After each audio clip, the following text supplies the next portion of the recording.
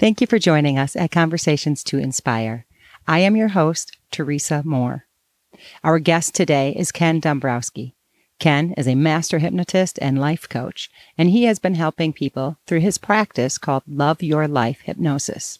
This is part 2 of a 3-part series. In this episode, Ken and I discuss his hypnosis practice and how he is helping clients with autism and grief counseling, how social media affects our attention spans, Ken's use of Reiki in his practice, as well as using hypnosis to help his clients overcome sexual abuse and other trauma. Here is part 2. So when you take this recent, conversation about being provocative and as well as, basically sabotaging your own program. See, when people are making progress and then they do something to fuck it up, they say, I'm self-sabotaging. No. The progress was the sabotage. The progress was the sabotage against your original program. Your original program is that you're not good enough. So you went outside of that, you tried to sabotage that program with success, started to see success, and then you went back to the originally scheduled program. Mm-hmm. So it's the reverse of what people think. But when we take all this, I use this literally every day in my office, in my sessions. I'll even tell clients, you might not like me during this program. You might not want to come back and see me. You're going to have some deeply moving stuff, and you're going to feel great when you walk out of here.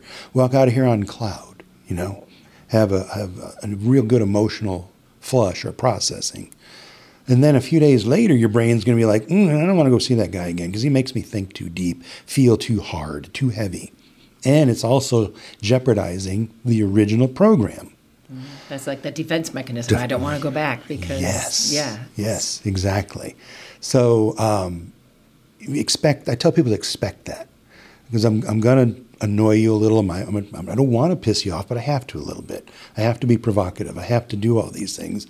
But I'm not doing it because I'm an arrogant dick or I'm a narcissist. I'm doing it because it's what's best for you, even if that means you hate me.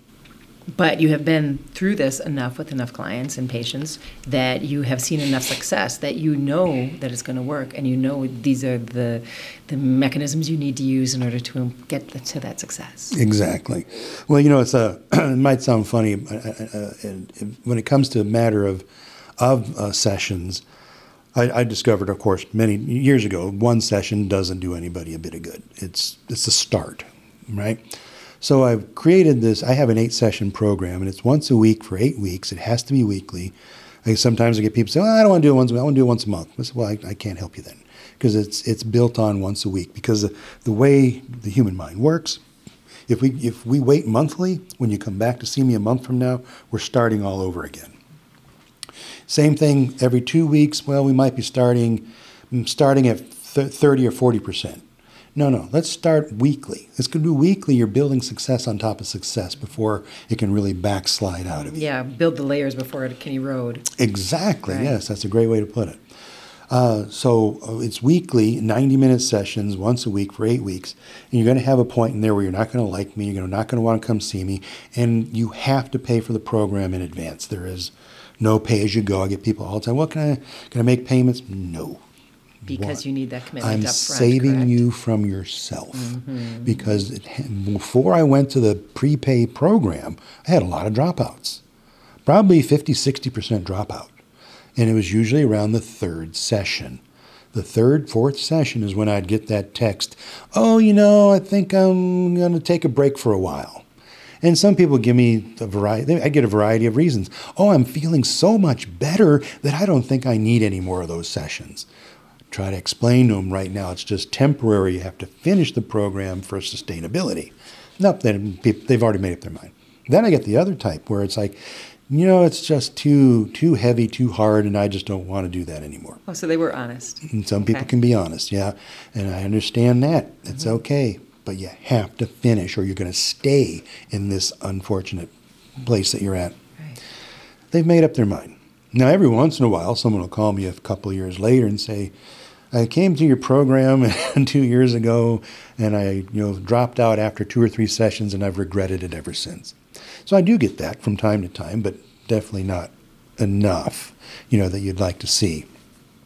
But it really is, we all have to set up a program that we are going to build for success. And I want that to sound like your typical life coaching. Well, set goals and you can build for success. I don't do that shit. You have a good radio voice to be able to do so if you wanted to. So actually, one thing I've been told a lot is I have a perfect voice for hypnosis. Yes, you do. My children, when they were really small, and I just talk to them. Okay, all right, we need to start doing this around the house or doing that. And I'd watch my daughter start to yawn. Within 5 seconds, they're just yawning at me. What are you doing? It's 10 o'clock in the morning. Oh, nothing. So, yeah, I have a voice to put people to sleep. Perfect for hypnosis. Yeah. So when you are doing your practice, if someone has maybe a similar experience to your own where it's traumatic, or if they come in and they don't have trauma that they've been dealing with, either way, the brain and the way it works, your results and the way you can work with them, it yields the same end result, correct? It is a very powerful tool, but it's not like people think you get hypnotized once and you're going to quit smoking 2 packs a day, or you get hypnotized once and you're just going to drop 200 pounds and change all your... What I do is always nothing but 100% therapeutic. Hypnosis is so simple, it's ridiculous. All I'm going to do is use my voice as the tool to get you to relax. And of course, it's predetermined that you're going to do this because if you research a hypnotist, call a hypnotist, make an appointment with a hypnotist, and then show up to see that hypnotist, it's pretty well established that you want to be hypnotized today, right? So that's the purpose. Then we're going to have why are we hypnotizing? What are we trying to accomplish now? Well, you want to relaxation, you want stress relief, or maybe something bigger, depression, anxiety, things like that. Well, we've already talked about all what you want, what you need. We know where we're going. It's all predetermined. So now there's no surprises in that way. We're going to just allow you to relax, feel your body decompress, close your eyes, listen to the sound of my voice, and you're going to zone in and out, and that's okay. You might feel like you're really deep, you might feel like you fell asleep, or you might sit there with your eyes closed thinking, I can hear every word this guy's saying, this isn't working. And even then, it's still hypnosis. There are just multiple levels, like thousands of levels you could possibly be in, right? So all you're going to do is relax and listen. See, when I get you to relax your mind and body unilaterally at the same time, now your conscious mind is no longer in the way. And I'm able to talk directly to your subconscious mind. Now, the subconscious mind is where all your drivers are. All the drivers of your behavior, your thoughts, your feelings, your belief systems, all of that exists in your subconscious. None of it's in your conscious. So we have people running around all day trying to consciously change their life when it's a subconscious program. It just doesn't work. You can't do it. So now that I'm talking directly to your subconscious with your permission, talking about the things that we've already predetermined that you want me to suggest to you, and I'm not giving you commands or demands, requirements, none of that. And they're all suggestions that you're choosing to listen to and absorb, to welcome them in, to feel them, to let them implant in.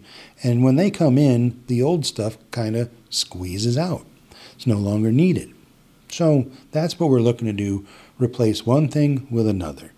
And sometimes they're direct opposites, and other times they're not even related. It might be something that you want to get rid of, and we're going to replace it with something else entirely. And so it's a wide open scope. I mean, like there's just literally millions of possibilities there. And after whatever 20 or 30 minutes, you emerge out of it, feel like you're refreshed and groggy, like you had a little nap, and ask you, like if you came to me for migraine headache, for example, take you out of hypnosis, but you have a migraine, and a person's going to sit there and they're going to look around, they look to the left, they look to the right, they're looking up, they're looking down, they're trying to find that headache, and then they start to wiggle their neck and they go, no, I don't have a migraine anymore. Why is that? Well, because the migraine was an emotional response to stress. Has nothing to do with needing to take a big horse pill that's going to try to kill the pain. It's got to do with something that's unresolved. And because we took an opportunity to truly rest mind, body, and spirit all at the same time, it let go for a little while, whatever that was, which is what we call healing. we only truly heal when we're resting. And I like to say that's why hospitals are filled with beds. You're going to go there and lay in a bed and stay there all day long and watch TV and rest. That heals the body, but it's doing nothing for the mind or the spirit necessarily unless you intentionally make it apply to your mind and your spirit. So if you're in a hospital recovering from a surgery or whatever, and you actually meditate, oh, okay, great. Now you're healing your mind, body, and spirit all at the same time. And you're going to heal faster and more effective. So when I have you in my office, well, you might not be healing from a surgery, but a person might have backache, headache, digestion issues, or whatever they might have. Fibromyalgia is a big one. We're going to get you out of that for a while. And the emotional reason that you have it is going to get a little bit closer to being resolved, which means it doesn't need to be heard from. And well, the way we like to look at it is everything that we have going on emotionally, it wants to be heard from. It needs to be validated. It needs to be recognized, right? Accepted and approved of, which is what we're all looking for as humans. So why would our emotions be any different? They are part of us. So if we take something that from our past and we bury it away, we're telling it, you don't exist to me. So imagine if you did that to a child. You just cast a child aside and said, you don't exist to me. That child's going to act out. That child's going to want to be heard from, scream, cry, break stuff, do bad things. Same thing emotionally within us. The child within us is the one that needs to be healed. Always the child in us needs to be healed. So by doing that, we're acknowledging its pain. We're reconciling it. We're letting it go. Now, the physical pain goes with it. And you had said something earlier about having the mind quiet, your body quiet at the same time, and the power that has for your body to be able to finally, quiet down and slow the mind down and heal. Mm-hmm. And that was just a concept to me that I thought I never even linked the two before. I mean, I understand the mind, body, spirit connection, but to be able to have it slow down enough that you can finally let it heal. That's exactly what we're all needing. We're all living in such a chaotic world, work, life, family, everything that we're doing, and we're trying to live our best life. So we're adding more stress to the pile by trying to do more, be more excitement in our life, go more places and things like that. And we're really getting further and further away from the natural mechanism that we need to truly rest so we can heal mind, body, spirit, and then we're better prepared to go back and do more stuff. Well, people say, oh, well, I sleep at night. Well, your body does, but your brain isn't. If you're not shutting down your brain, which most people have no idea what that even means, you're not truly resting at night. So I have theories about a lot of stuff. I'm not saying I'm right, but hey, might be close. Maybe 20 years ago was the first time I heard of this restless leg syndrome. I have friends who've had it. Clients of mine have had it. I used to get it when I was extremely overtired. Mm-hmm. See, like what you just said, overtired, not rested. Yes. So someone who has whatever unrest within them, because if you're overtired, it's a very emotional problem as well as physical. Right, absolutely. Can't think clearly, everything is askew. So it's going to act itself out while you're sleeping and you start flailing your feet and legs around. Okay. Well, that's kind of a barometer for how much stress and tension and anxiety we're all carrying around but not doing anything about. So if you go to bed, lay down and you close your eyes and do an intentful meditation, or what I like to do, I do this myself 2 or 3 times a week. I'll have earbuds in my ears and my cell phone just sitting on my chest listening to some hypnosis. Might be mine or might be some hypnosis from somebody else, just any hypnosis that's in alignment with my values, of course, and let that put me to sleep. So now, and then when I wake up in the morning, I wake up more refreshed, happier, more energized, just a better overall feeling of well-being. Even though, like, my body might be tired because I'm doing a lot. Maybe doing a lot of work or heavy-duty workouts or whatever it might be, but I'm still in a great place. If I didn't shut down my brain before I went to bed last night, I would wake up groggy. I'd wake up tired, physically, emotionally, mentally tired. I'd be dragging myself through the day. More coffee, more coffee, more coffee, all that kind of thing. So when you shut it down, you're now resting throughout the night. If you don't shut it down, your brain is going crazy all night, your spirit doesn't rest, and therefore your body really is not resting. I actually it was super interesting, at least, I guess, 10 years ago maybe. My wife, poor thing, I felt so bad for her. I snored like a son of a bitch. That whole thing where you're like the rattle the windows. I was resistant to getting a sleep study done for the longest time. But then I realized, I have to do something about this. So I went and did a sleep study, and it was fascinating. And of course, you go sleep at a clinic, which is uncomfortable.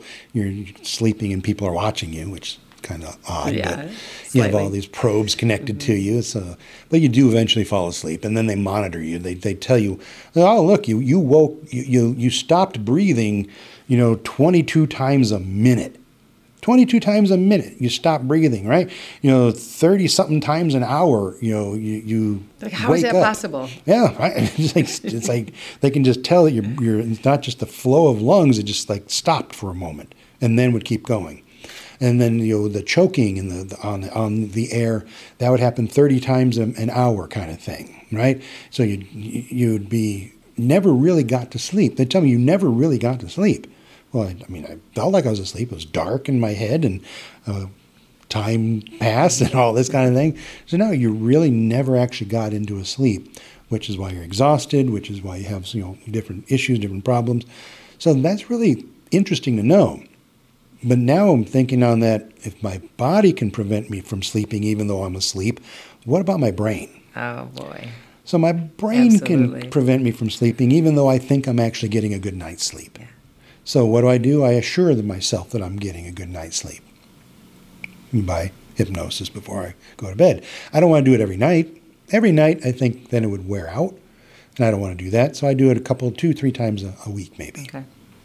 I may have to see you for that. I'm one of those people that falls asleep with a lot on my mind, and then I wake up at 2 a.m, boing, and there's no hesitation. Immediately, the mind is in full gear, going 100 miles an hour, and I'm thinking, I was just asleep. How can they transition instantaneously? And I'm like, probably because there was no transition. It was doing that all night long. There was no transition. You just went from eyes closed to eyes open. Yeah. That was it. Yes. Good. I may have to have you help me with that problem. More than happy to, definitely. So can you tell me about some of the people that you're able to help with your practice? Oh, well, that's a huge question. I would say pretty much everybody who has anything going on in their life that they're having a challenge with. And it always starts with a known outcome. So it's known. I smoke too much, or I drink too much, or I eat too much, or I have all this depression. Like the physical presentation of something? Is that what you mean by the known outcome? Yes, okay. That's the outcome. Well, we need to find what the cause is. So we have cause and effect. That's the effect. What's the cause? So that can be. I get people in my office with bipolar disorder. Borderline personality disorder, which is likened to people like Jeffrey Dahmer and Adolf Hitler, ADHD, ADD, autism, Tourette's, so many different things. Depression and anxiety are just, they're normal. Anybody who calls me, I automatically assume you got depression and anxiety because it's an epidemic in our country. It just is. Our world is filled with so much chaotic energy that people who never had anxiety in their life are now experiencing anxiety and they just don't know why. And of course, we have to find out why for you. What is it for you? Now, one of these life coaches is going to say, well, this is the reason and this is why. No. We got to find out your reason. It's going to vary from person to person. When you have something really deeply pervasive like autism, for example, it appears to me the autistic mind works is just in this constant state of overwork and chaos. So it's just too much happening in the mind for them to be able to sort through it, organize it, understand it. There's no system in place. It's just all over. Anyone who has kids with autism, they're generally going to, most people are going to agree, I assume, that then there's this meltdown moment where things didn't go the way that they wanted, expected, or they're embarrassed, or they feel bad about themselves. Then they might fall to the floor, cry, scream, kick, hit, things like that, because they just don't know how to do it, how to handle that situation. So what I've been able to do with, like I say, a couple of dozen or more autistic kids to this point, and I'm working with a few even right now, is by calming down that mind using hypnosis. Give it an opportunity to rest. Even if with an autistic kid, you're only going to get 5, maybe 10 minutes of hypnosis. They just can't sit still much longer than that. And nor can the mind? Nor can their mind, yeah. Their mind it is wired to go 1,000,000 miles an hour. So to break that program and make them sit still and calm and close their eyes and whatnot, actually is pretty interesting. What I've done many times is I'll have in the first or second session where I'm getting to know the kid, and when the parent goes out to the waiting room and it's just me and the child, and then I get the child into hypnosis, I will then secretly text the mother waiting out in the lobby, come into the office very quietly right now. And she comes in and sees her kid, who's usually bouncing off the walls, laid out in the chair, eyes closed, and just completely and totally sedate. And they're stunned. He doesn't sleep this way. When he sleeps, he's jumping and kicking and bouncing around. And how did you do that? It's all part of the program. We're going to slow that brain down little bits at a time to where that can start becoming more than normal for that child. So now what we then notice is that I can work with a kid that's 9, 10, 11 years old, 12 years old, and get a lot of behavioral improvement, to where they can go back into regular school, regular classes even. Unfortunately, after puberty, when the kid becomes 15, 16, 17 years old, these boys, their testosterone and aggravation and aggression is it's beyond their control. So then once again, they start having these aggression issues. And it might be fighting as well as sexual aggression. So they're going to have these problems. Then once again, they get kicked out of school. So it's common for me to get a phone call a few years later. Hey, remember us? You treated our kid? Well, I'm usually going to have to see an autistic kid once a week for a year. Okay. Then I'll get a phone call a few years later. So yeah, I'd love to see him, bring him back. It's going to give us another year. And hopefully he should be able to go on and, without this being a problem. And that's usually the case. Actually, I can't say that it's ever not been the case.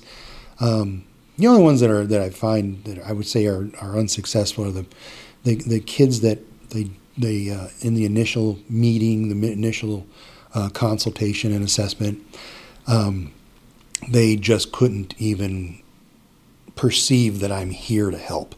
They just view me as a threat or something new that they just cannot even get the idea of talking to me or being part of this program. And that's always very sad, because I would love to be able to help. That's all I'm here to do.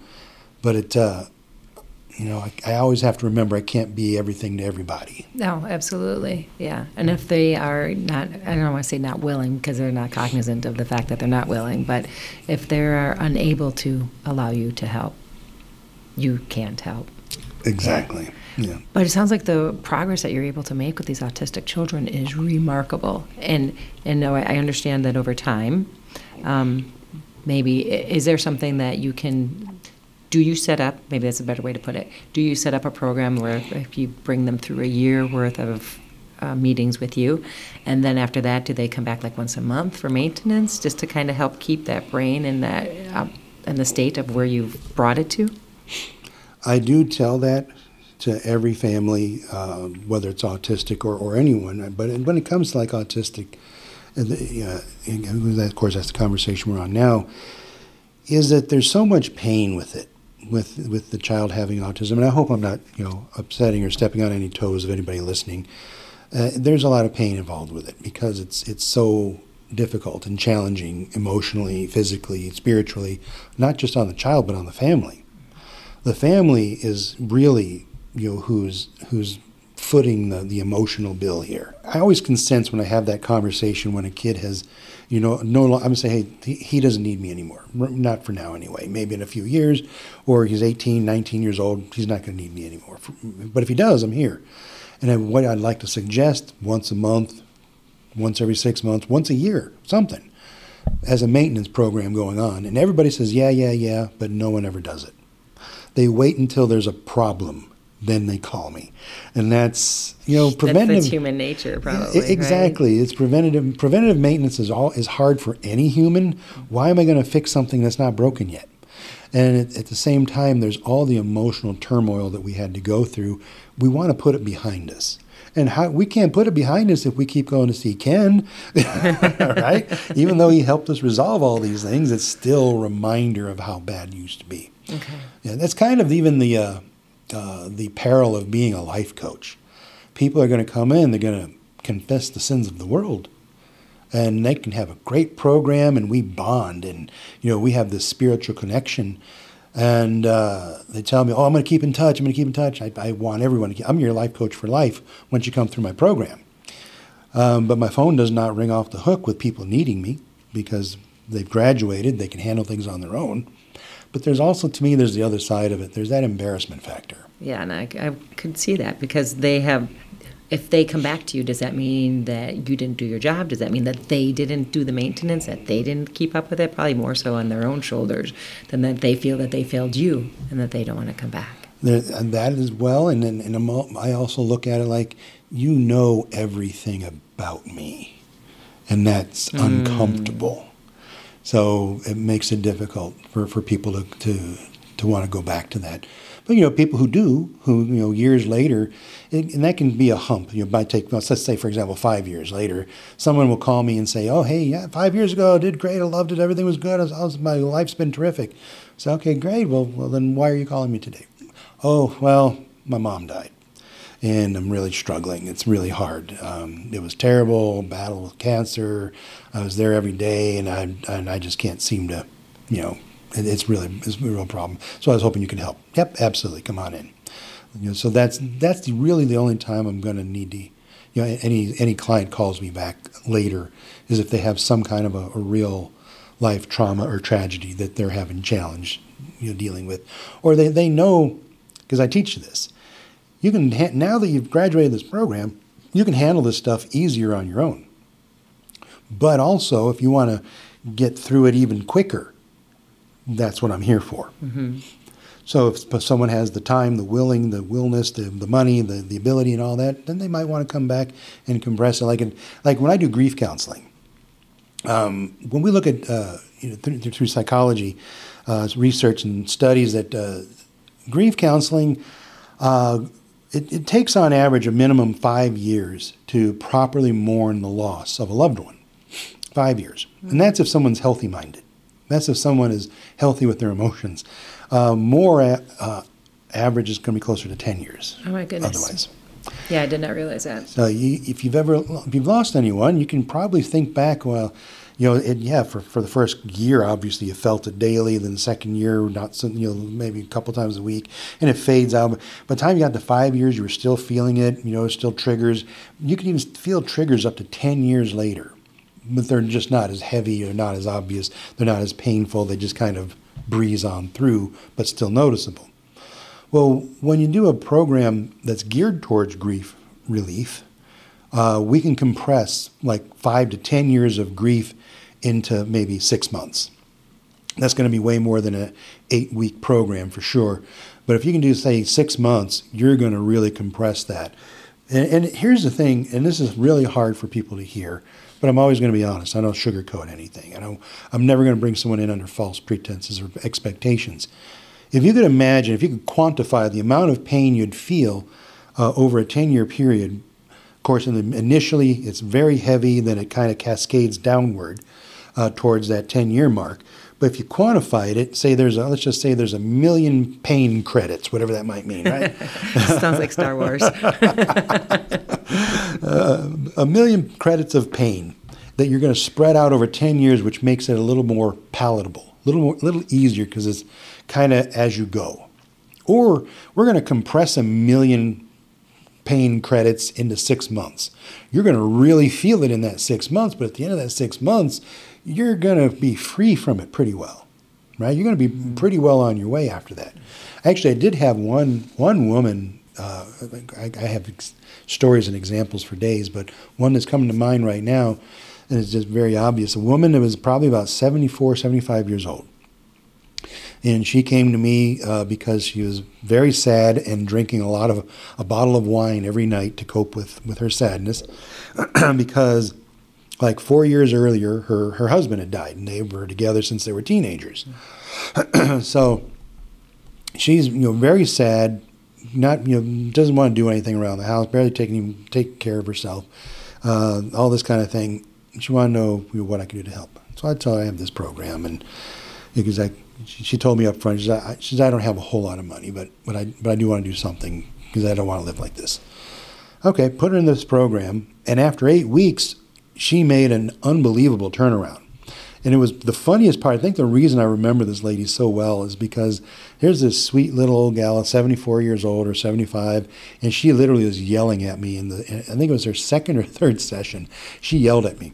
She said, "For the last few years, I was able to manage my life without thinking about him. And I was able to get through my day, and then I come to you, and now I'm thinking about him all day, all night. I was crying in the shower, wake up in the middle of the night and cry, and that's on you."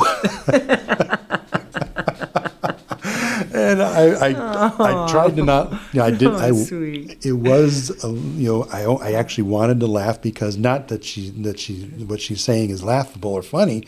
It's just that it's the reason it's a laughing situation for me is that it proves that this is working. Because you consolidated all that grief and brought it out right there in that moment. Exactly. Yeah. So then after I explained that to her in more in depth, and we did a few more exercises and probably neuro-linguistic programming, some visualizations, and then hypnosis. Wow, by the end of the sessions, the 8 sessions, she was in a completely different place. Very different. And that is such a great story because then you can see the success as well as even her willingness to allow you to help her, even just to come there and to ask for help. Yeah. Yeah. Well, I really like working with senior citizens because they're of a different generation. They have a resiliency that is fading, is exiting our world. Yes. And I do not want this to sound demeaning and disrespectful in any way, shape, or form, but they had a much simpler mindset, right? They grew up in an age without television, without technology. Mm-hmm. By the time they were teenagers, maybe they had a television and a telephone in the house, right? So that's very simple mind, one thing at a time kind of a mentality. Well, that actually makes them very easy to make turnaround, because they don't have a whole lot of other stuff in there clogging the works, right? Okay. So they don't have as much chaos and white noise going on as someone like right now as a teenager. Mm-hmm. A teenager's head is filled with nothing but white noise and chaos and just going a million miles a minute, and they don't even know why. Able to focus was amazing back then. So that in the older generations, they still have that ability to focus so deeply. And you can see it when you're working. And I can use that, yeah. Mm. Yeah. See, and then they're so funny when I talk about focus and in psychology, it used to be kind of this joke that I'd heard a couple times. I thought was always very amusing. The attention span of the average American is dwindling. Mm-hmm. I've heard that as well. So, again, 100 years ago, you could have an attention span locked in for 10 hours and not drift from it. What you're doing, this is it. And then, of course, with radio, TV, getting a newspaper every day instead of once a month, all this kind of stuff, so then it kept on falling. So we're talking 20, 30 years ago, like maybe in the 90s, they said it had fallen to only about an hour and a half, or 90 minutes or something like that was the attention span. And then they made a joke that the goldfish is 10 seconds. So there was a joke that anybody whose attention span is dwindling, they're becoming a goldfish. Well, recent studies have shown that the average American attention span is now down to 6 seconds. Oh my goodness! So now we're less than a goldfish. We're actually being outplayed by the goldfish, and that's really important distinction. So I love that my iPhone tells me how much screen time I've had this week. Anybody you might not have that, that's a great thing to have on, so you can tell what you're doing with your time. Now, me personally, I don't use my cell phone for any social media. It's all just for business. I look at my emails, my calendar. There's really nothing entertainment that I look on my phone for, except for maybe some shopping. But my wife, I love you, honey. She is on Facebook 29 times a day. And when I started talking to her about this in the last year or so, it's really important to try to put that down. Nothing's going to happen in the next 11 minutes that you got to get back. How about you put it down, don't look at it until you get home at night. Or maybe first thing in the morning before you go to work, look at Facebook. Leave it alone all day long and then look at it in the evening, maybe after dinner. And then you can be on it for an hour if you want. But see how that feels. And she actually, reluctantly or begrudgingly has admitted that, her mind doesn't feel as clogged and confused. Mm-hmm. I'm sure less anxious, too. And less anxious, yeah. I've over the years, I've also obviously used this with my clients. Mm-hmm. I always am at risk of sounding sexist, so please forgive me. I never want to sound that way. But a lot of times you talk to especially younger women, teenage years through their 30s, they're on their phone nonstop. They're on, if they're around 30-ish, they're on all of it. They're on Facebook still because that's what they grew up with.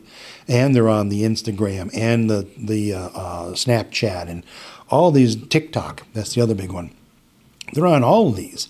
But then the people that are younger than that, like 25 and younger, they're mostly going to be just about the TikTok and the Snapchat. So you can even look at it like right now, a 17, 18-year-old is going to have... is going to be more responsible about their phone usage than a 30-year-old woman would be. I can see that because my kids do not do social media. None of them are on Facebook. None of them are on Instagram. They do Snapchat because that is the way they text, but they're not on TikTok. So I'm blessed and fortunate that way that I don't have to deal with all of those outside influences. But I can see that because the younger kids, they use it for texting, and they don't have the pull of so many different phone usages during a day. Yes, yeah. There you go. It's good observation. I like that you're doing that with your kids. I don't know. That was of their own choosing. Yeah. Well, just that you recognize it. That's terrific. Yeah. Well, it's really great that we don't have the phone battle of having to put your phone down. It's not an issue. Well, for a few years, I had the Facebook app on my iPhone and what's the one, the Messenger on my iPhone. And holy cow, it was like every minute I was getting a notification of some type through Facebook or Messenger. So you get a notification, you're going to look. And they're all about those dopamine hits, man. Oh, gosh, yeah. The algorithms and the studies, absolutely. Exactly. And then after a while, first thing I did was I eliminated the Messenger. But then I still kept on getting all these hits from Facebook. So I took the Facebook app off. Mm-hmm. So if I want to go on Facebook, which I only go on once a week, I have to actually log on through Google Chrome and then go into Facebook that way. Excellent. Big difference between doing all that and just tapping one button. Yes, and having the alerts on your phone. Yeah, I haven't been on Facebook in about 4 years. Mm-hmm. But yeah, nice not to have that constant barragement of notifications and alerts. Yeah, it changes how your brain works and the focus you can have. Definitely does. And you would know that too, especially in your practice. Oh yeah, yes. Definitely. Could you do me a favor, Ken? Can you walk through all of the certifications that you have? I know they're listed on your website, like the Reiki, the dream sculpting. Can you go through each of those briefly for us? Oh, sure. Reiki energy healing. What that is the channeling of the energies of the universe from one spirit to another. So, and it has to be done, in my mind, the way I look at it, it has to be done from one spirit to another because there has to be a catalyst. Someone is forcing it through to another. When a person has a bottleneck or a bog down or a blockage in the channeling of their own energy through their body, it's going to manifest in different ways of physical pain, disease, or even mental disorders, behavior, emotional disorders, things like this. So it gets stuck. So that means that they're not capable of making it flow themselves. So that's where Reiki comes in. And the most traditional way is I'm going to hover my hands around a person. and my hands might be just a few inches away. So like say, for example, someone has a headache.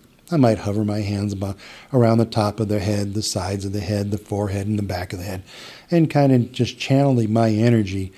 And I literally visualize a powerful energy of light pouring down from the universe into the top of my head, through my body, and then down my arms and through my hands.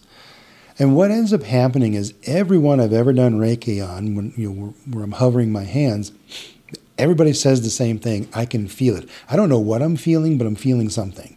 It feels warm, but not warm. It feels like maybe some kind of stimulation is going on. So you hear this almost every time, I would say. And it tells you that we're really doing something.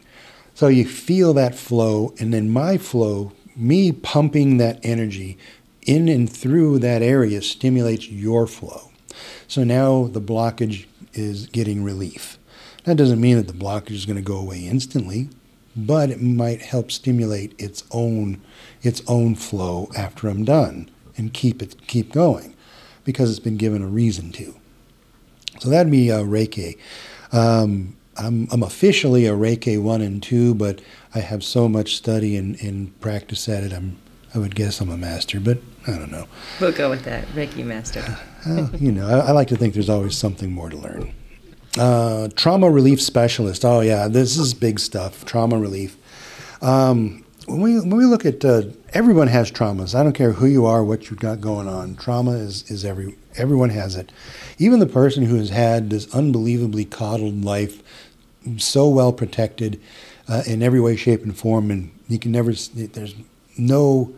There's nothing you can really put your finger on as far as trauma, like a car accident or a trip and fall or some kind of an injury or what have you. But in them, the trauma is going to be sneaky.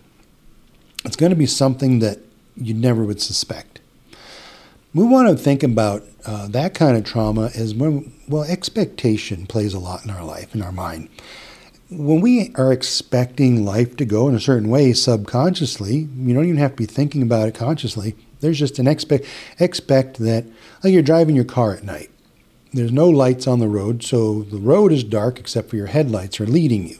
And they're showing you every 200 feet is okay. So you get this natural expectation that it's going to be okay. Then suddenly there's an obstruction in the road. So that can be a traumatic experience because it was an instant disruption to that expectation of flow. Something so simple. Something so simple. And it could even just be some leaves that you plow right through with no problem. Or it could be a big-ass deer that destroys your car and comes through your window and causes injury. It can be any type of thing. So when you think about expectation that gets disrupted, take a child who's ordinarily well cared for, looked after, coddled, nurtured, everything. And that child has an expectation. Oh, mommy, I'm hungry. Can I have lunch now? And mom says, oh, not now. It's not time yet. That could be a trauma for that child because he or she was thoroughly expecting at the core of their being that lunch was going to be ready, at this point, because that's just what they're expecting. Now, they might not cry or get upset or hurt or sad in that moment, but what it can do is in the subconscious mind become a trauma, and now I don't trust my mom because she was supposed to have lunch, but she didn't. And now these are not things they're thinking about consciously. Mm-hmm. It's a lesson learned in the subconscious. So we have these people who have been amazing parents that don't understand, why does my kid not like me? Why is my kid not warm to me? They're warm to their mother or their father, but not me, and I don't know why. And it can be the most unbelievably simple thing. So trauma relief is all about finding whatever that trauma, no matter how big or small or quantifiable, and then providing relief through visualizations, through neurolinguistic programming, through hypnosis, through working it out in a multitude of different ways. That's fascinating because I always assume that trauma is a traumatic experience. Yeah, that's what we're always looking for. But then it's funny when actually I have a quick story I'll share with you. I like to use this one. Several years ago, a friend of mine, he told me, he says, well, my daughter, 14 years old, which I knew his daughter, we were all friends, nice girl, 14 years old, and she has never had a friend in her life. Sweet girl. I adored her. Thought she was great personality, easy to talk to, really just a great kid. A little shy, but sweetheart. He says she's never had a friend. She's never had a sleepover at another friend's house. She's never had a friend come over. She never talks about a friend coming over, a friend from school. Never. She goes to school, she comes home, that's it. So we're kind of worried. Yeah. Is there something you think? I said, sure. Have her come on into my office. Make this like an official session for her. So I bring her into my office, and it didn't take long to find this trauma. Because she was actually just a very spiritual, girl, so she was able to get in touch with it really quickly. She comes up with a memory of playing on the playground when she was about 7 years old. They're playing tag, her and some other children, and one boy, when he tagged her, he kind of pushed her, and she fell down and started crying, and the boy just ran away, kept playing the game. And I said, oh, you were crying. She says, yeah, I was crying and crying and crying. I said, okay, well, what happened when you fell down? Like, did you scrape your knees or something? She says, no. Well, when you landed, did you put your hands out in front of you and maybe scrape your hands? She said, no. Were you hurt? No, I wasn't hurt at all. I said, well, then why were you crying? And she just thought about it. She had to think about it for a moment and do some soul searching. She goes, I was crying because he pushed me to the ground and left, and that nobody came to help me up. That was the most traumatic experience of this girl's life. So what it did was it taught her to not trust children. So like I said, I would see her at barbecues and whatnot have you, and she was a sweetheart of a kid, easy to talk to for adults, but she did not trust kids. Okay, get done with that, have a little session with her, we processed some stuff, and she went on. She was no problem, great after that. The very next appointment session I had after she left my office was a woman. Now this woman, when she had called me initially, was to talk about quitting smoking. And when I was talking to her, her voice was so deep and gravelly that her voice, and she says, oh, and I want to tell you I'm a woman, just so you know. I said, oh, really? Okay. She says, I know my voice is really gravelly and deep, but it's because of a lifetime of smoking. That's Okay. That's why my voice sounds this way. If I assumed it was a man. Okay. So she comes in for this first session after that phone call. She walks in and she's about 50 years old and an attractive woman, other than what she's showing you. She's showing you a woman with greasy hair pulled back into a ponytail, no makeup, big glasses on. She dressed like a man, so she had a voice of a man, dressed like a man, with big flannel shirt that was big and baggy, and big baggy pants, and a big pair of work boots kind of thing. So she sits down and we're talking, and the whole time I'm thinking, okay, what's going on here? Why does this woman want to put out to the world that she's a man? Yeah. Where is this masculine energy coming from? So then she mentioned something about being sexually abused as a child. And so I thought, well, so what ended up happening for this woman was when, if I'm trying to remember it right, somewhere around age 5 to age 14, about 10 years, she was being sexually abused by 6 men in her family. And I'm trying to remember, everyone but her father was not. He was too much of a drunk, she said, that her mother complained that he could never, have sex with her even because he's always drunk. But it was her grandfather, 2 uncles, 2 cousins, and an older brother, I think, something like this. God, that's awful. Yeah, six men. So you dive into that for a moment. Okay, that's all family. So what would happen like at a family get-together? 4th of July barbecue, Thanksgiving dinner, Christmas. She'd go, oh yeah, 4th of July, Thanksgiving, Christmas, I'd have sex 3, 4, 5 times that day. During those years, and it would always be the same. Oh, come on, hey, come over here. Just want to show you something. Let's go take a look at something in the basement. Have sex really quick, be back at the party 10 minutes later, and they'd give her like $1 or $5, depending on how old she was, or give her some candy or some kind of a little gift, and this is our little secret. And to her, this was normal. It wasn't violent. It was all, she was convinced that this was how we show love. So then as she got older, 14 years old, she decided she didn't want to do this anymore, so she ran away from home. So now we fast forward to this 50-year-old woman with these experiences, and it's very easy to see, least for me as a behaviorist, that she's making herself to look and sound like a man so no one would want to have, rape her or sexually abuse her anymore. And as soon as I said that to her, she started to cry. She says, I haven't cried in 20 years. She said, but that makes sense. That makes all the sense in the world. Right. And then the next thing was, by the end of the session, that first session, she went from this really harsh, rough, gravelly voice to a deep but sultry woman's voice, and I kind of likened it, if you might remember Suzanne Plachette from back in the 70s and 80s, a beautiful brunette actress. She was on the Bob Newhart show, and she had that kind of deep, sultry voice. That's what this woman had by the end of the session.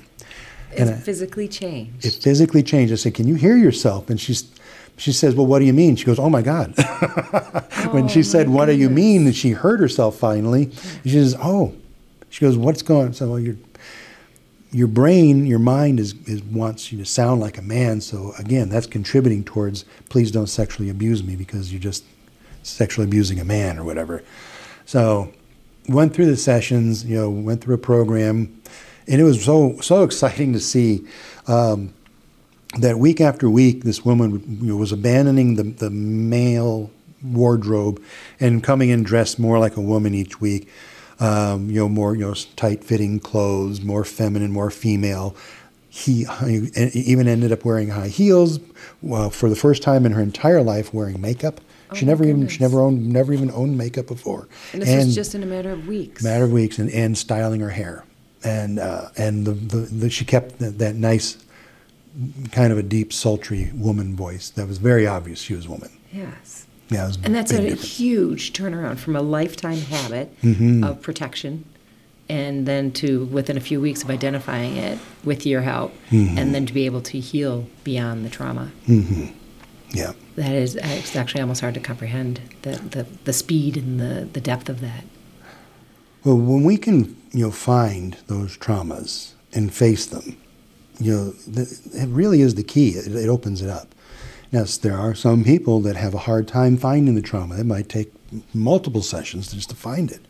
Other people, they find it, but they have so much protective mechanisms that they're very slow progressive. It's always a wide open range of what it's going to take to get someone somewhere. For you and for them. Yes. Yeah. That's incredible. The power behind that that is truly remarkable, Ken.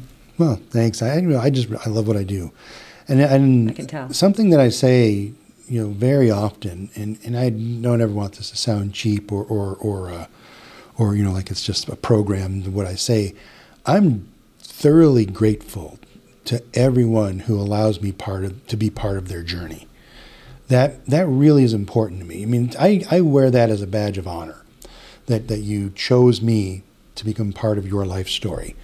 And grateful, grateful on steroids. That's how I feel about it. But that kind of goes back to your whole philosophy of love, gratitude, forgiveness, and apology, just incorporating that into your very essence. And then it just emanates from you because you're willing to help so many people. And people, we were talking about your large energy before, how it emanates from you and it can fill a room.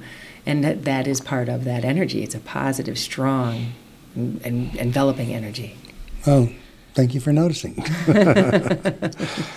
So next on the list here we have life coaching. Life coaching, what I like to look at it is that's the category that holds everything, the umbrella that holds everything under it. It started out years ago with a lot of people doing life coaching, and it was different than it is now. It was more about telling you what to do and how to live your life. You can do it, positive affirmations, and all kinds of ridiculous shit like that just doesn't work. I like to think about reminisce. You and I are similar age, so maybe this might be familiar to you. Back in the 80s, all around America, there were these workshops that would pop up, like they'd do some advertising, and this week at the Hilton hotel room, ballroom, we're going to have this seminar, and it's an aggressiveness training seminar. And they'd teach people to be aggressive, stand up for yourself, and put yourself out there and be really stand up for who you are and what you want. So people, these things were successful. People were remember clinging. that. You do, okay.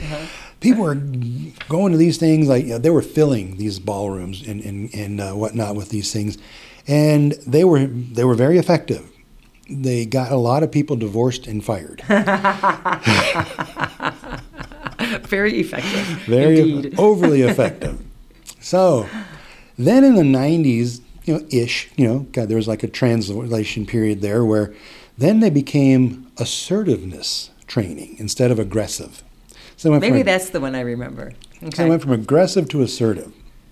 So assertive was still all about me, basically being a selfish person, trying to get everything for me that I deserve and want, and through greed and whatever. But it was just a little bit softer. Toned down just a notch. Toned down a bit. And then from there, of course, we had the incredible, Tony Robbins, who pioneered the entire self-help industry back in the 80s. And, he has touched millions of people's lives.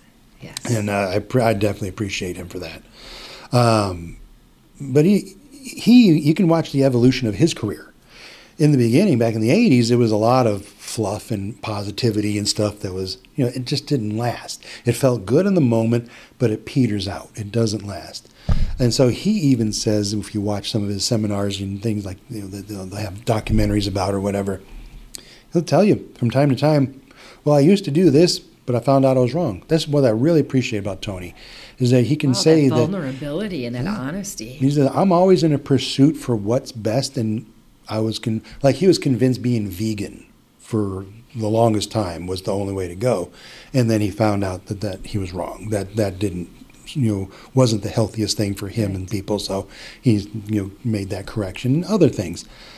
So life coaching, you still see from time to time, someone who wants to just be a drill sergeant. You can go online, life coaching. I'll hold you accountable. Right. Listen, I don't need to be accountable. I need to know where my problems are and how to overcome them so I can then hold myself accountable, right?